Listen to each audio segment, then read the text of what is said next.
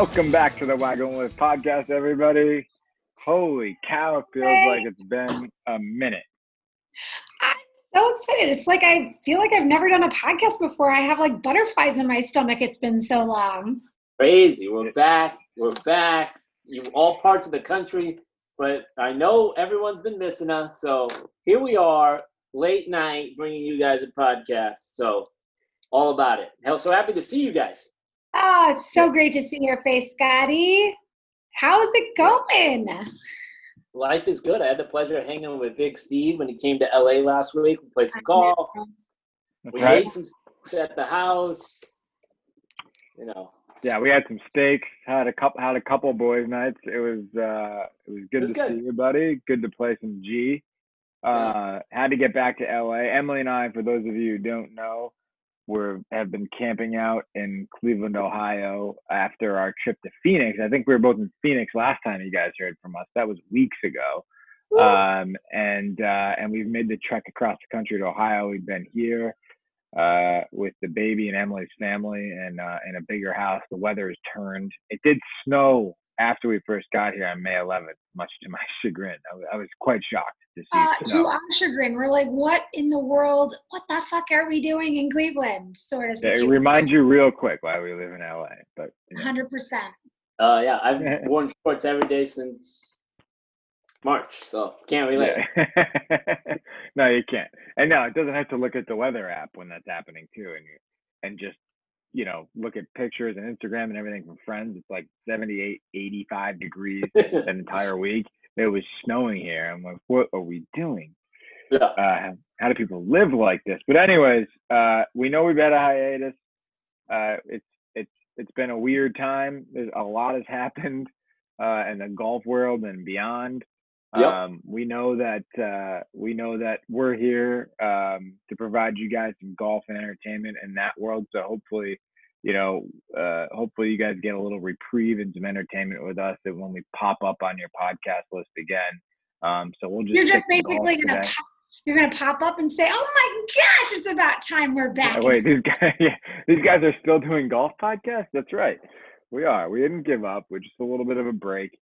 Lot going on in all of our lives, and so let's get right to it.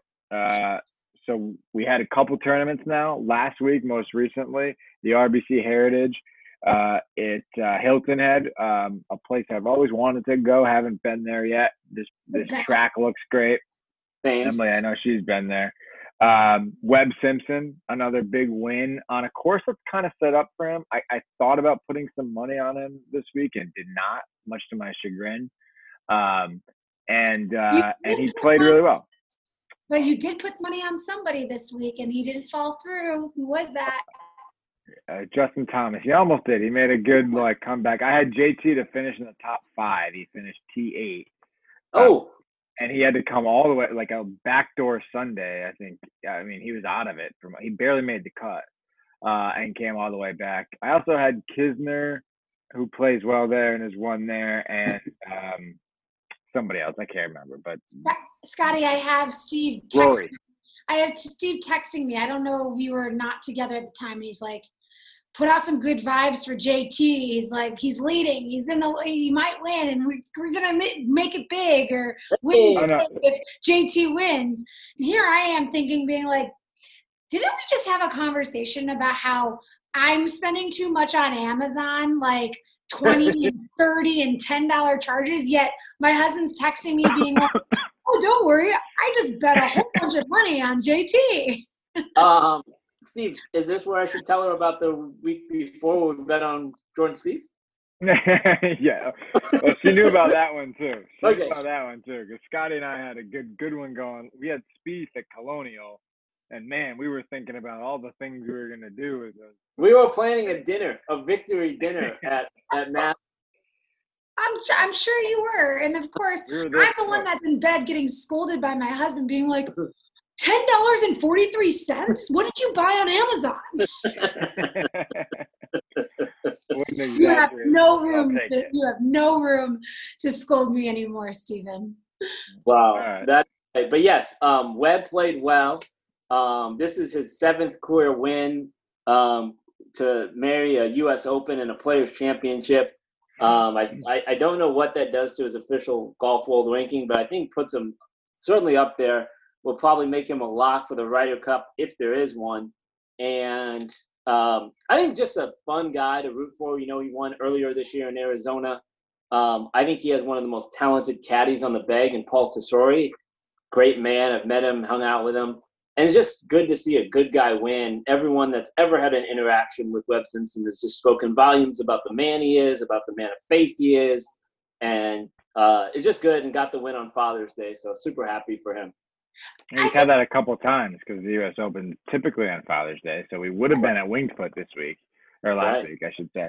But no, RBC Heritage and Webb Simpson. I mean, look, I think he's, you know, for me, he doesn't sell tickets. He's not a box office kind of guy, but everything I've heard is a similar Scotty. I mean, obviously, well respected on tour, great caddy, hell of a ball striker.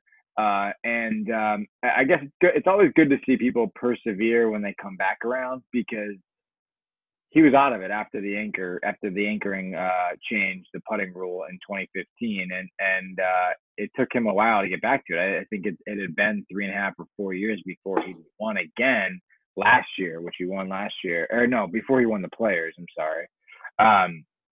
So he had to grind it out, fight it out, get relevant again. And that's not easy to do. It's kind of like once things start going bad for more than a year, 2 years, 3 years, this guy had to grind it out in between wins on the PGA Tour for 4 years. So I think that speaks to something, because that takes a ton of mental toughness. I think that to go on your notes, Steve, mental toughness is obviously a key. Yeah, it may have taken some time, but I'm going to even say it. This is going to be Webb's year. I mean, it already has been. Granted, we've had a very limited schedule, but he's played 7 times. He's won twice. He was second on another. And what was it, third? He was third and he tied for 7th. So, like, for just the limited amount of times in which he's played this year, he's on the money. And I hope to see that he's riding hot for the rest of this season. It'd be nice to see him do some more damage. Yeah, I'll give you guys a hot take for the start off the pod. All right. I think a couple, or maybe even one more win, and Webb Simpson's a Hall of Famer. Oh, that is a hot take. That's a very hot take. That's I mean, I think he needs more than just one more win to become a Hall of Famer. I mean, he does have a major win, does have a Players win. I think you got to get to like President's Cup, 1 Ryder Cup win. Yeah, I think you want to see him get to. I mean, Hall of Fame. I mean, look, I'm on the other side of Hall of Fame, because when I think of the Hall of Fame, I think we're starting to give Hall of Fame memberships in all sports away like candy. And I think it's like, I think you really need to think about who you're letting into the Hall of Fame. And look, so that's another thing. That's another conversation. But I think he needs double-digit wins. I'd like to see him get to 10 before he's even considered for that. But it's all right. Like, look, I could bag on. I mean, I'm not going to bag on him. Although there's a lot of other people I'd love to see at the top of the leaderboard battling it out. But again, happy for him. So with that, we also had you mentioned it a little bit, and I think it's something that segues into the Ryder Cup. He's probably going to be a Ryder Cup player. Was a President's Cup guy. The Guardian, I believe, right, Scotty, came out and said that, you know, it's probably going to be announced sometime soon that the Ryder Cup gets canceled. We talked about this on our last podcast, one of our last podcasts back when we were in Phoenix. Don't want to spend too much time on it because nothing's official yet. But I think I'm of the opinion, as I said back then, and I think a lot of players have come out and said now, that there's no sense in having a Ryder Cup right now. I mean, if you can't have fans, even if you could have some limited amount of fans, it's not the same. If the players can't get into the pub and the team room after, and the two sides can't have a beer and a cigar after and talk about some of the things, I mean, that's just a whole part of the experience, the Ryder Cup. And if you can't have that experience, I don't think there's a need to have it. I just think there's no harm in pushing it back a year so you can still have it at Whistling Straits. You can still have it on US ground. We're just pushing this back a year. Those are my quick thoughts. So, Emily, Scotty, what are your thoughts on the Ryder Cup potentially being postponed? Scotty? Yeah, I'm indifferent. I would love it to watch it. I mean, because on television, it's going to be the same product for me, whether there's fans in the stands, whether there's not fans in the stands. The matches are going to be the same. The talent of golf is going to be the same. I think some things that you should remember here. So the PGA of America runs the Ryder Cup, and the PGA Tour runs the President's Cup. So you have competing golf governing bodies who won't want to move the President's Cup. And I think it's really easy for someone like Brooks or Rory to come out and say, well, we should postpone it, because they don't really want to play it because they don't get paid. They're the only ones that don't make money off any of these teams' competition. So, like, it's easy to say that we should push it back from their perspective. So I would love to watch it. I understand if there's no fans and they don't want that. However, if it comes to watching world-class golf, I'm all for it. And the European Tour really needs this right now more than ever, because they're losing money and they really don't even have a idea of when they're going to return start. So I guarantee you the European Tour is fighting hard that we have a Ryder Cup this year. I can see both sides to it. I personally would love to see the fans. Personally, I would have loved to go. So selfishly, I kind of wanted it postponed. However, I think that if fans are not able to be there due to the safety of just humankind and all the people who want to be spectators, I think a way in which they could make it a little bit more fun and engaging is if they did something like the match that was with Tom Brady and Manning and Tiger and why am I blanking? This is in Phil. And so I think that if they were to like mic up a lot of these players and be a little bit more engaged that way and kind of see and hear their banter, I think we would not miss the fans as much in that type of action. I think that's a great idea. I think that would be one great idea to mic up players and get more engagement on it. But I just think I just think it's not a real Ryder Cup, and it's the same thing. Like, you know, I get Scotty made a good point. The players aren't making any money on it, but I don't think that's the reason. That's the reason that they don't want to have it happen. I think the whole reason they play in it, even though they don't make any money on it, is for the fans, is for that atmosphere. So for them not to get the atmosphere or the money, or it just, I think for them, for a lot of fans, I would be one of them. For the players themselves, it just wouldn't feel like a real Ryder Cup. And here's the idea. Part of the competition, or part of the huge part of the Ryder Cup is the home course advantage. If you just have no home course advantage if you're the U.S. team this year, that puts the U.S.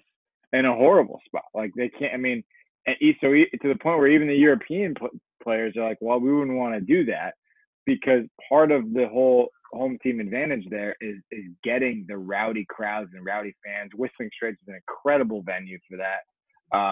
So I don't know. I think even the sponsors, even the PGA of America, even though they're losing money in this calendar year, I think a lot of those people would actually be in favor of postponing it, even though they're losing money this calendar year.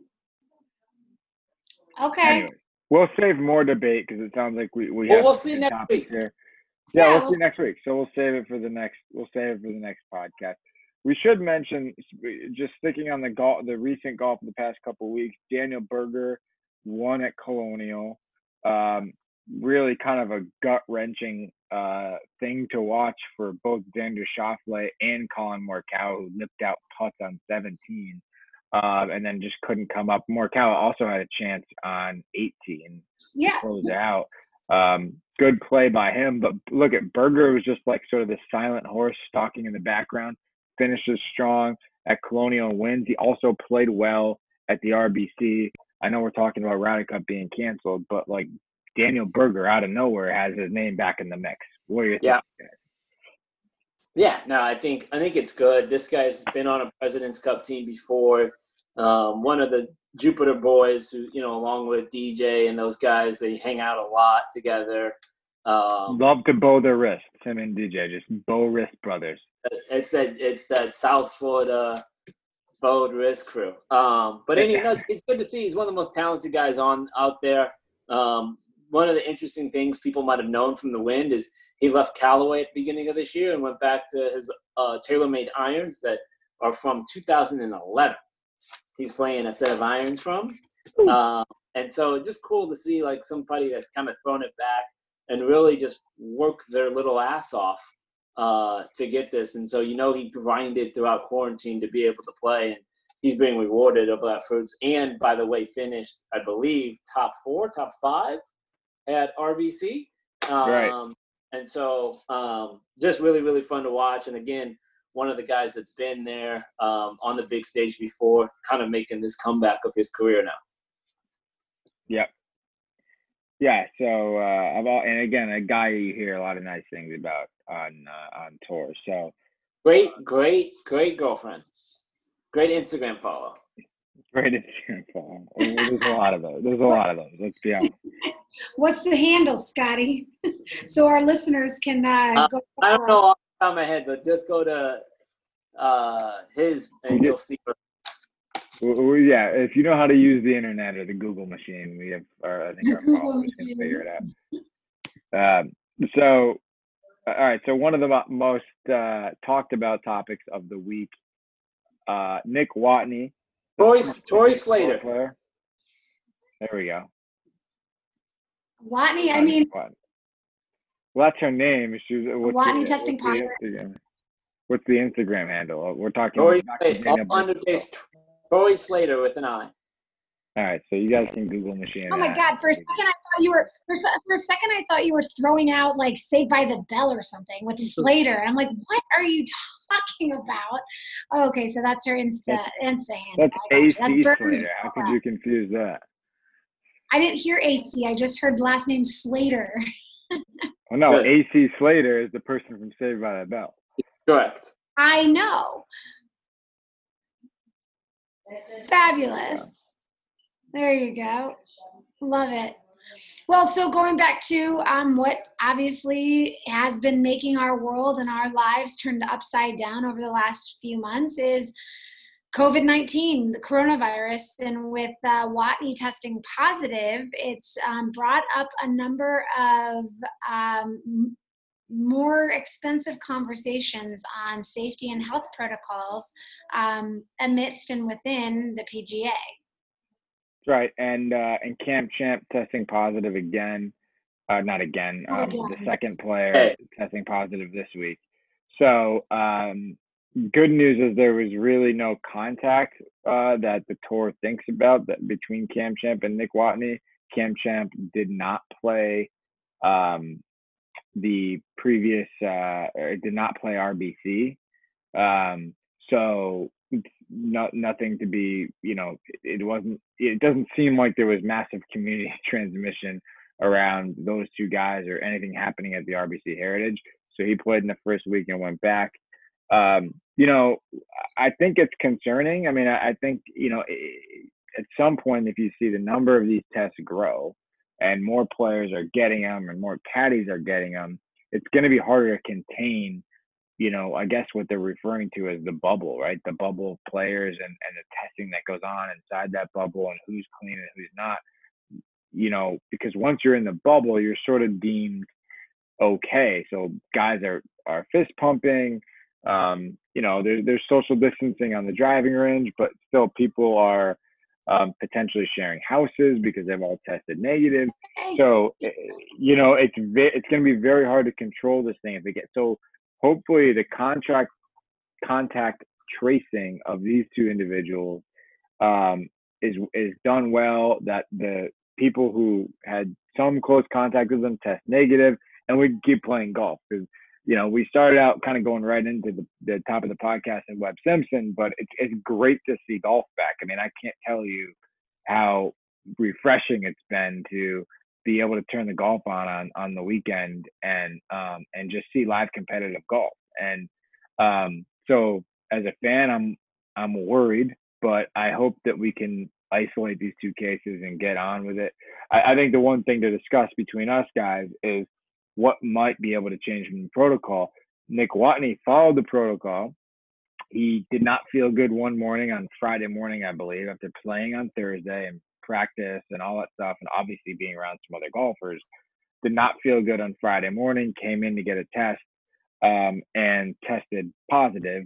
And the protocol was that after if you don't feel well and you go get a test, you are allowed to continue to practice on the practice green, on the driving range, before you get your test results back.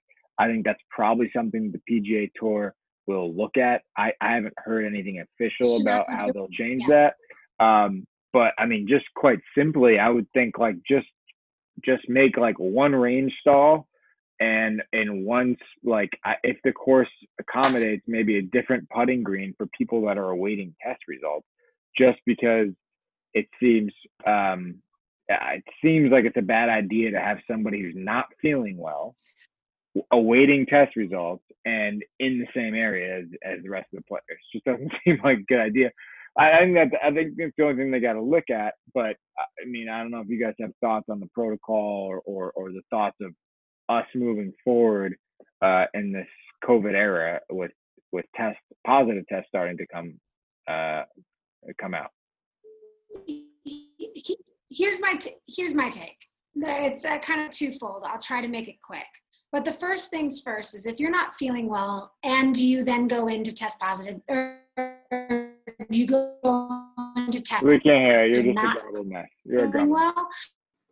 When you talked, Emily, it was just all mumbled. All right, I'll be quick. That's weird, but okay. So basically what I was saying is that if a person does not feel well and they get tested, then I can almost guarantee you that they have already been active with the virus and had the antigens for more than just that one day. In Watney's situation, he flew on a private jet with Scotty, help me out. Who did he fly? He flew with one of the players from Texas to this tournament, and then he tested positive. Now, granted, why am I blanking from who he flew with? But he had tested negative so far. But the thing is that there's a couple things wrong with it. One, us as a Joe Schmoes, loving to see and watch the fact that we have golf on our TVs, but what we are seeing amidst this bubble they're in, what we're seeing is that they are doing nothing of protocol of what you can see. They're picking the pin they're picking the pin up, they're doing fist pumps, they're not wearing masks, other players, and I don't think that's right, to be honest with you. I don't think that they are setting an example for the rest of the world and for children. Us three are intellectually understand, we have our wherewithal of understanding that what we do, we need to take precautions. But kids, especially the 20-year-olds or maybe even the teenagers, are going to see not Watney, but Berger or Tiger or whomever, they're out playing on the golf course and they're not taking the appropriate precautions. And then they're going to say, well, if they're not doing it, then why should I do it? I'm in my own bubble. So I just don't think that they have thought through the message in which they are portraying to the world when it comes to playing golf. Yeah, I think that's fair. I have a lot on this, so I'll keep mine brief too. But I think it's important to remember we've been playing golf, so 144 players probably with alternates, call it 150 players and 150 caddies. Been playing golf for 3 weeks now and traveling with the tour, and we have 3 or 2 positive tests. So I think it's important not to overreact and just look at small numbers. To your point, Emily, I would agree. The bubble that they talk about is not a real bubble. people are still staying in private housing. It's There is people are still. I think I said that. But... Huh? Huh? I said I think I said that, but that's okay. Yeah, but I mean, one of our good friends, Kenny Harms, talked about how he was going to stay and ride with Kevin the whole week in a private residence of somebody else in Texas. Right.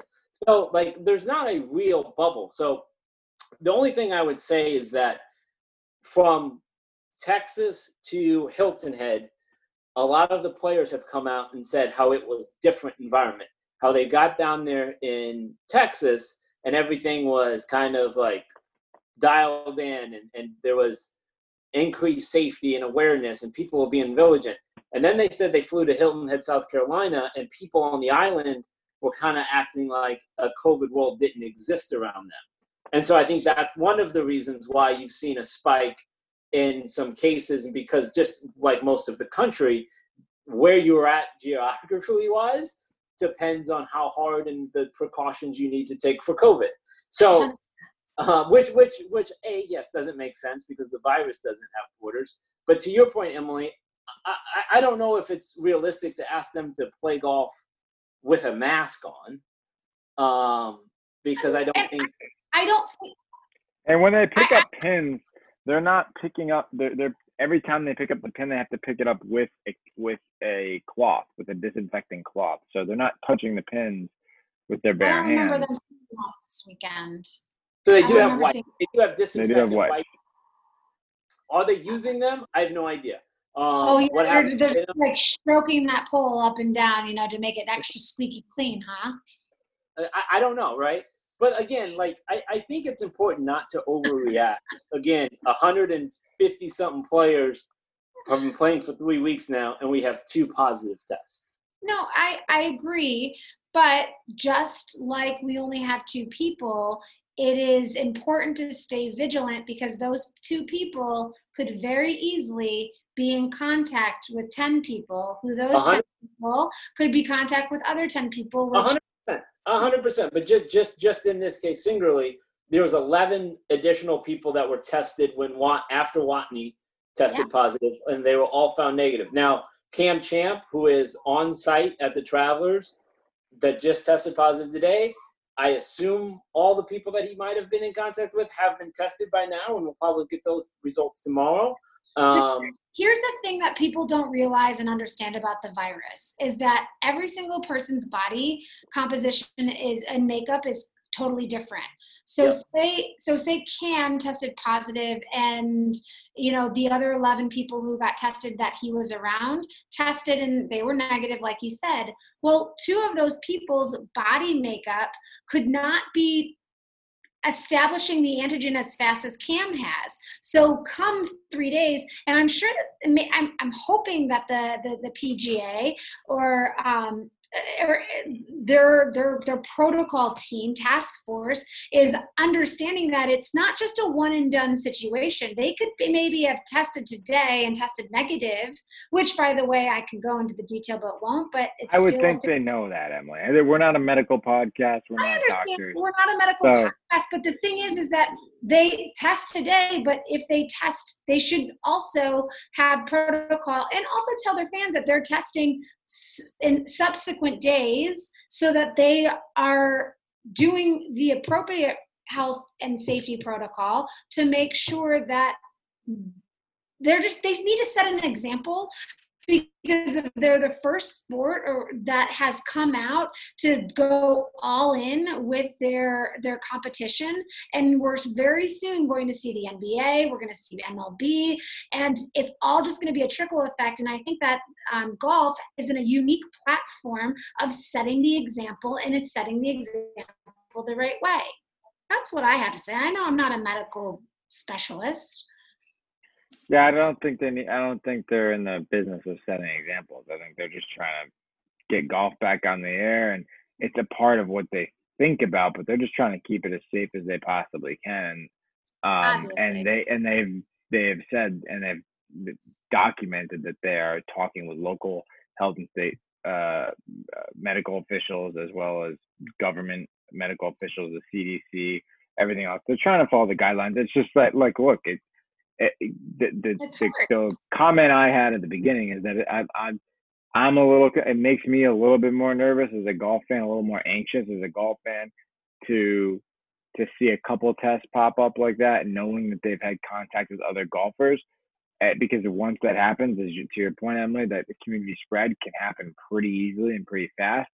We don't know how. Let's just hope that the contact tracing and that the protocols that everybody hopefully has been following are in place, so there's limited exposure to the other people that they've been around. And if that happens, then we'll just keep playing golf and we'll be all good.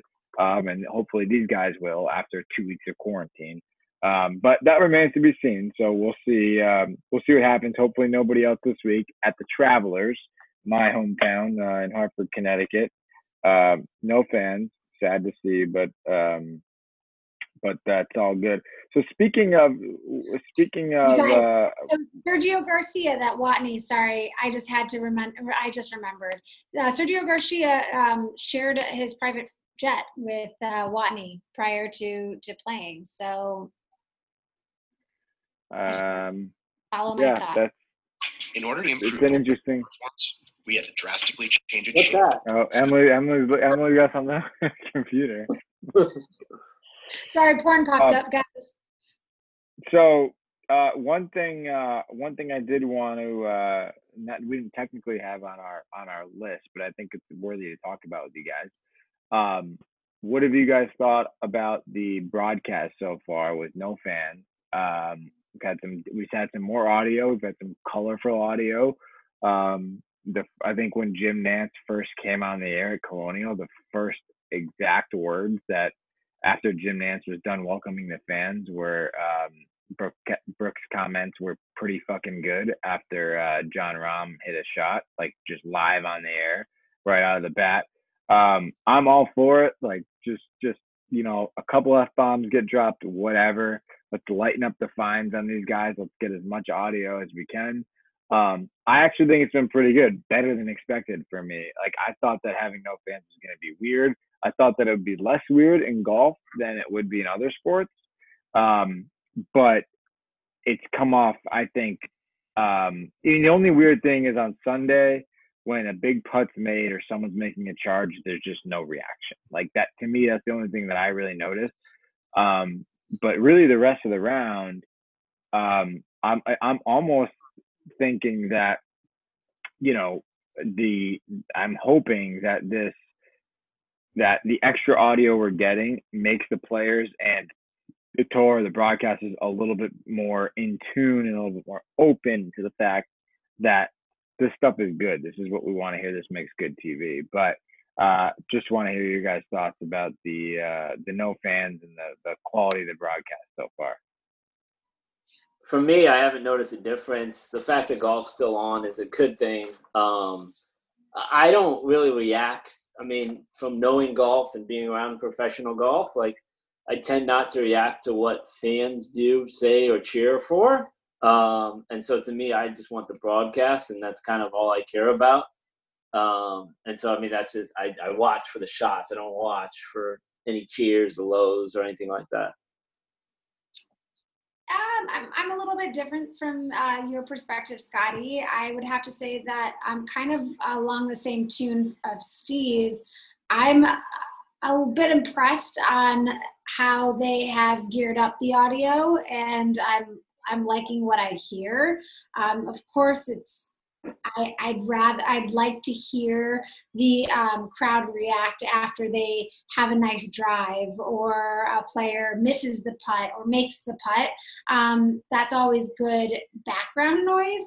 But for the most part, I think that they have done a really good job in just maintaining the integrity of the broadcast and ramping it up a little bit by taking advantage of a different sense, and that sense is the audio of the players and the caddies. I'd like to see a little bit more banter of just what the caddies are talking with the players about, or vice versa. And personally, I've always liked that. I always want to see more of that. I think that brings an authenticity to the sport that you can't get otherwise. And so that's my take. Can I interclude on that? Yeah. Just because, like, as someone again that is close to the tour like that and would be in those audio discussions, I don't want people hearing what I necessarily have to say to my player, or like afterwards give a pep talk to, or sometimes drop a couple F-bombs. Like I definitely don't ever want to be even recreational golf. Like if I'm caddying for an amateur and like we're up and down talking and like there's a dirty joke, or I have to get like, I think that's such like an intimate, private thing of like two people trying to do their job and work that I definitely don't want to hear or have people hear that. So I get your point, Scotty, and I respect that. With that said, similar to what the broadcast does for all of the foursomes or twosomes that go to play, there's producers on every single hole, right? And so it's not so much that the audio mixer is just deciding, or the producer or the director is deciding, oh, we're gonna, listen to what Scotty has to say now and not know what you're going to say. Because of golf is essentially pre-recorded to an extent by seconds, it's not something like, say you were to lighten the load and do a dirty joke to, your player, amateur, or whatever, to just like make them a little bit more loose. They know that they're not going to put that onto air. But if there is a good piece of information that you provided, I think that speaks volumes. And I think,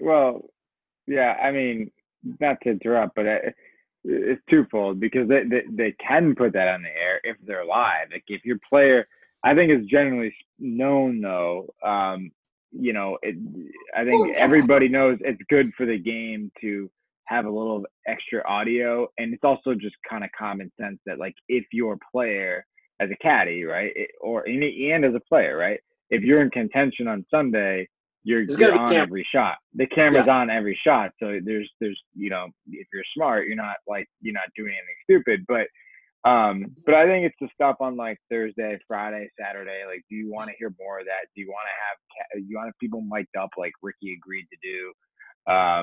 And I think I've heard some players like come out and say, well, if they paid me extra, I would do it, which, okay, that's fine. Like pay the player and the caddy extra.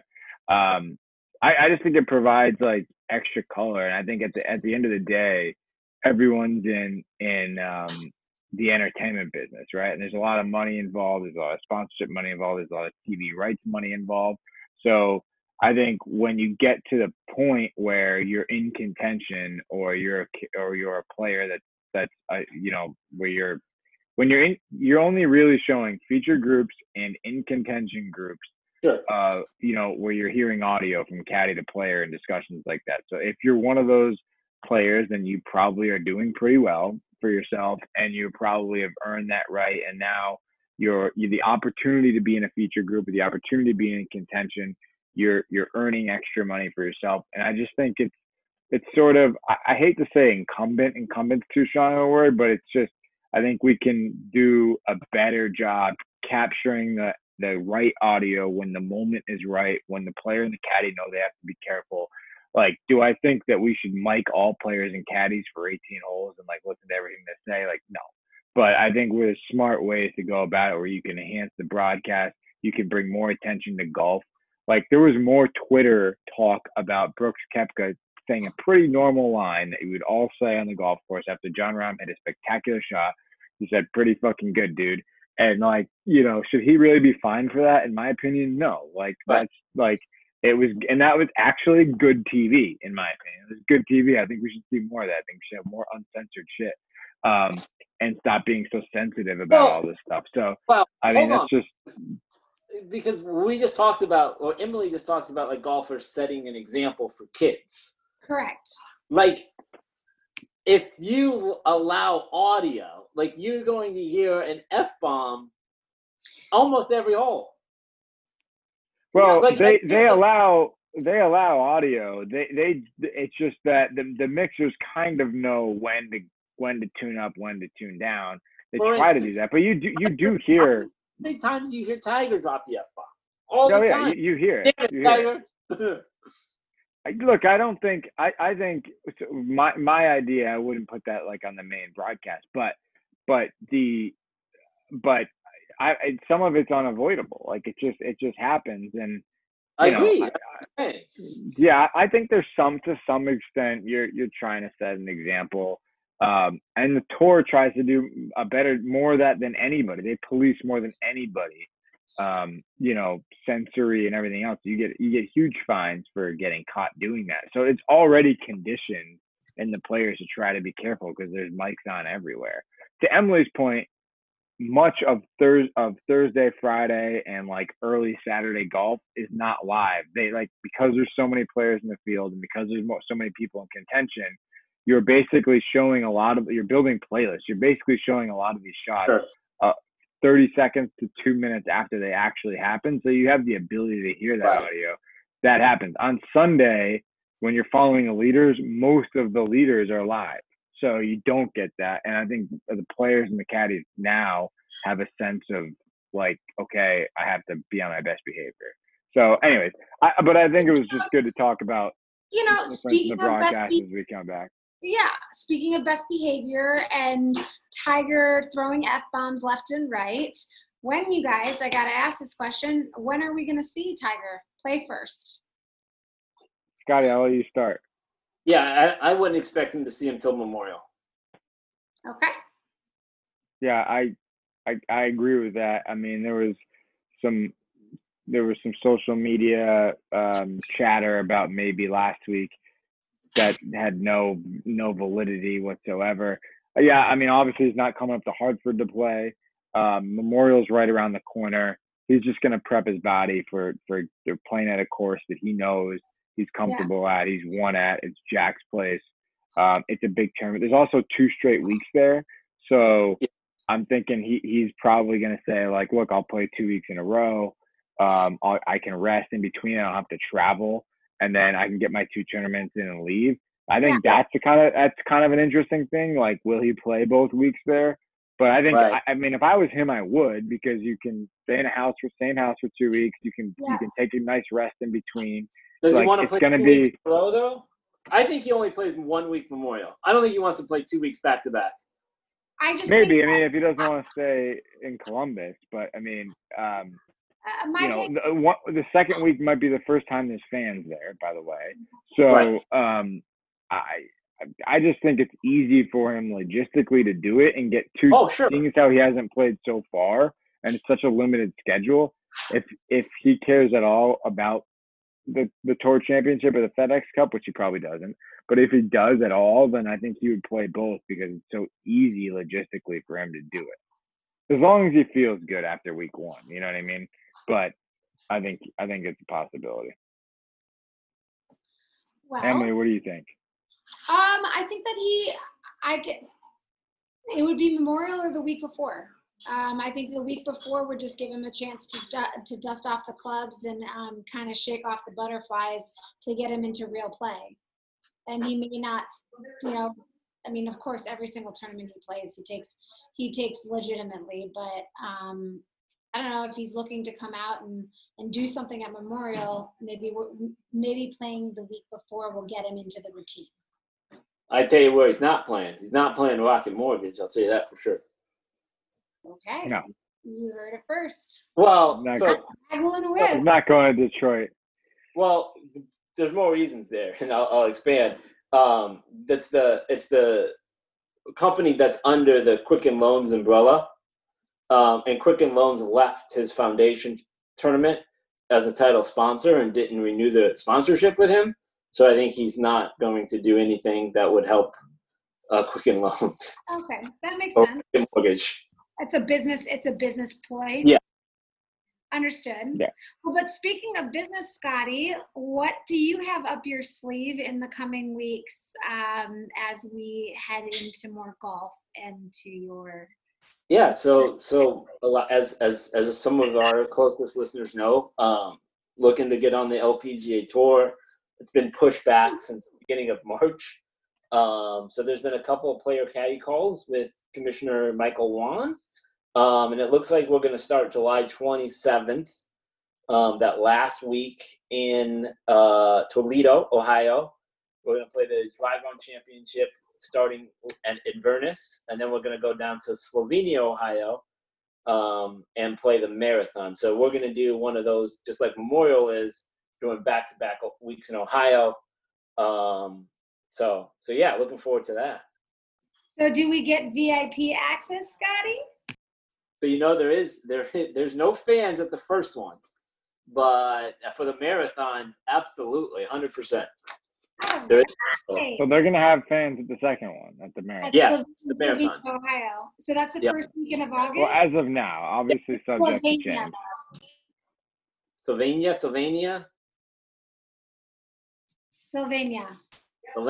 There it is. So yeah, looking forward to it. Of course we're going to be there. Backyard being like 3 hours away, but still. Come in. Yeah. So we've got a lot going on. So, well, before we get off with the LPGA, Scotty, have you the details that you know of in terms of safety protocols, like anything crazy, anything different, anything that's worth commentating on, or does it just seem like it's pretty much what we all know in the PGA? I think very, very similar to what the PGA Tour is doing. Well, Scotty, hold on. Let's back it up for a second. What are they telling you? Like from your first perspective, and like enlighten Steve, myself, and also all of the listeners. That's what I just asked. Thanks, Steve. You butterflied around the question. Yeah. No, exactly. I didn't. So yeah, you did. So obviously testing is a major component to being able to play. And from the LPGA perspective, is it's going to center around what the local communities allow, right? The LPGA is a little different than the PGA Tour, right? So we basically have to have fans in order to have tournament, just because financially, most people don't know this, but the PGA Tour wrote the biggest check for Charles Schwab. They wrote the biggest check for RBC. They're on as name partners, but PGA Tour is picking up most of that check, not those title sponsors. That being said, we are required to take a saliva test before arriving. And then there's going to be testing Monday and Tuesday of every tournament that we have to test for. And then there's going to be daily temperature checks. And then that's really it. I know the following week would be the Scottish and British Open for the ladies. And if we go there and we're allowed to play, they all would require us to stay in a bubble hotel for those 2 weeks in Scotland. So basically, all the officials, caddies, and players would have to stay at the same hotel in Scotland. They're not requiring that for Ohio. When you have to take a test on Monday and Tuesday, is that it's not a nasopharyngeal? It's not down the nose. Is it just like a finger prick or just a saliva test? Okay. And obviously, this will change week by week, but that's basically they put out the protocols for the first 2 weeks, and then said, weeks 3 and 4 are on the calendar of Scotland, where we would stay in a bubble, or basically we'd stay one hotel. Nice. Or 2 hotels. It's interesting that they say saliva test. You think they're trying to pull the rug over a little bit? I think you're going to get the 9-foot long pin up your nostrils. I think that's what you're going to get. Which I've had twice before already. It is uncomfortable. It's not terrible. It's uncomfortable for 30 seconds. Yeah. It's not terrible because it's not really painful. It's a hard feeling to describe. His comments. He had a blanket around him with a thermometer. I was sucking my thumb. He was sucking his thumb. I have a picture on like March 13th being like, I think I have COVID. And here I am the week prior. Steve's out of town. I'm down for the count, can barely like get off of the couch, but still have a child to take care of. And I'm like, oh, I have the chills, everything. No, I don't have COVID. And Steve goes and gets tested because he's like, I got the black lung COVID. Thankfully, you're negative. I was traveling, okay? Well, I'm glad to hear that you tested negative. Me too, trust me. But yeah, all negative. I've had the nasal swab twice, and I've also had 2 saliva tests done, all negative. So they don't scare me. I'm testing on a regular basis because I'm out playing golf and hanging. So there you go. That's great. Good for you. To end our podcast, we really wish you would be coming with us, but in a mere 2.5 weeks, Steve and I are going to, well, we're driving, we're not flying, to a little town in North Carolina. Hey.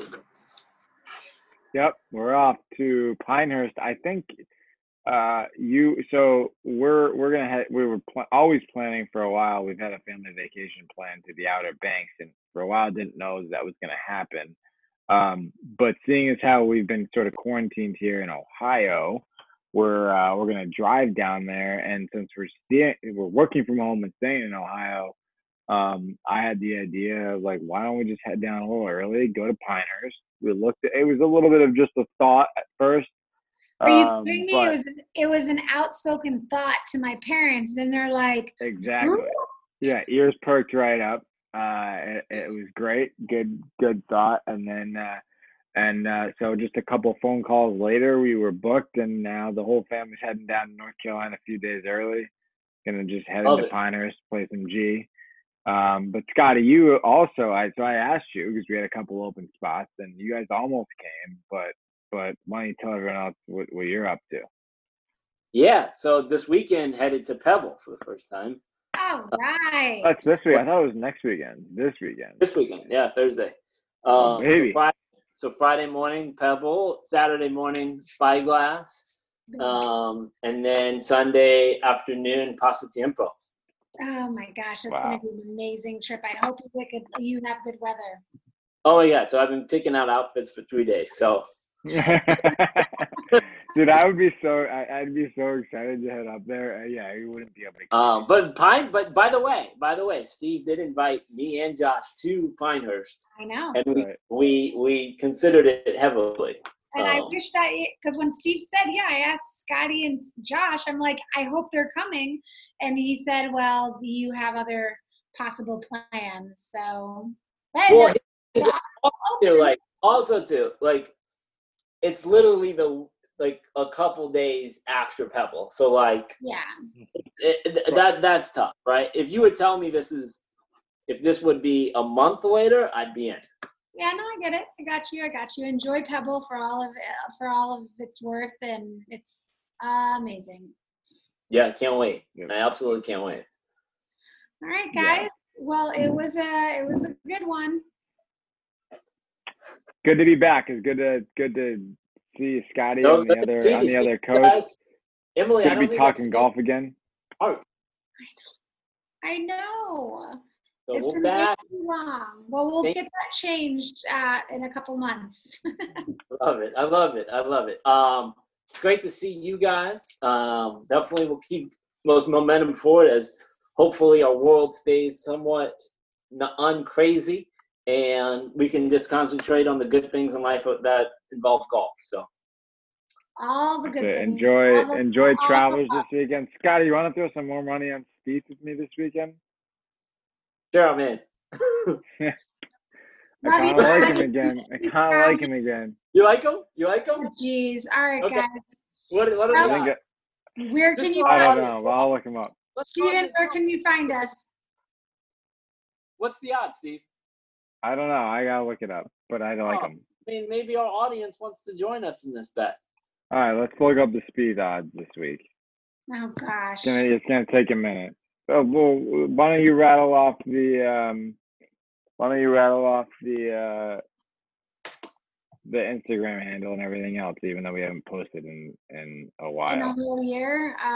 Yeah, that's right. It's the Waggling with Pod for Insta, and then always can email us wagglingwith@gmail.com.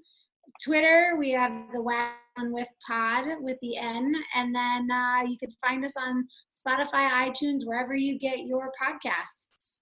Yeah. So also too, as we've been established now, your reviews and your rating now matter more than ever because we don't get that big jump that we used to when we were a new podcast. So please continue to do that, continue to support, and we'll continue to bring you the best content on golf that's out there right now. Without a question. Plus 4,000. Plus win? 4,000. So 40-1. Okay, so what does $40 win us? That'll $40 would win us I think 800. I'm not a math guy, so you gotta be no, it's gonna be more than that. It's gonna be way more than that. 1,600. 16, that's right. Yeah. All right, I'm in. Let's do 40. Double what I'm talking about. 2020 for Speed to Win. I'm in. All right, let's go. 1600. All right, everybody. It's been great. Scotty, always a pleasure seeing your face and talking to you. I miss you. Such a pleasure, guys. Let's go, Speed. Yeah. Let's go. All right, take care, guys. Bye. Bye.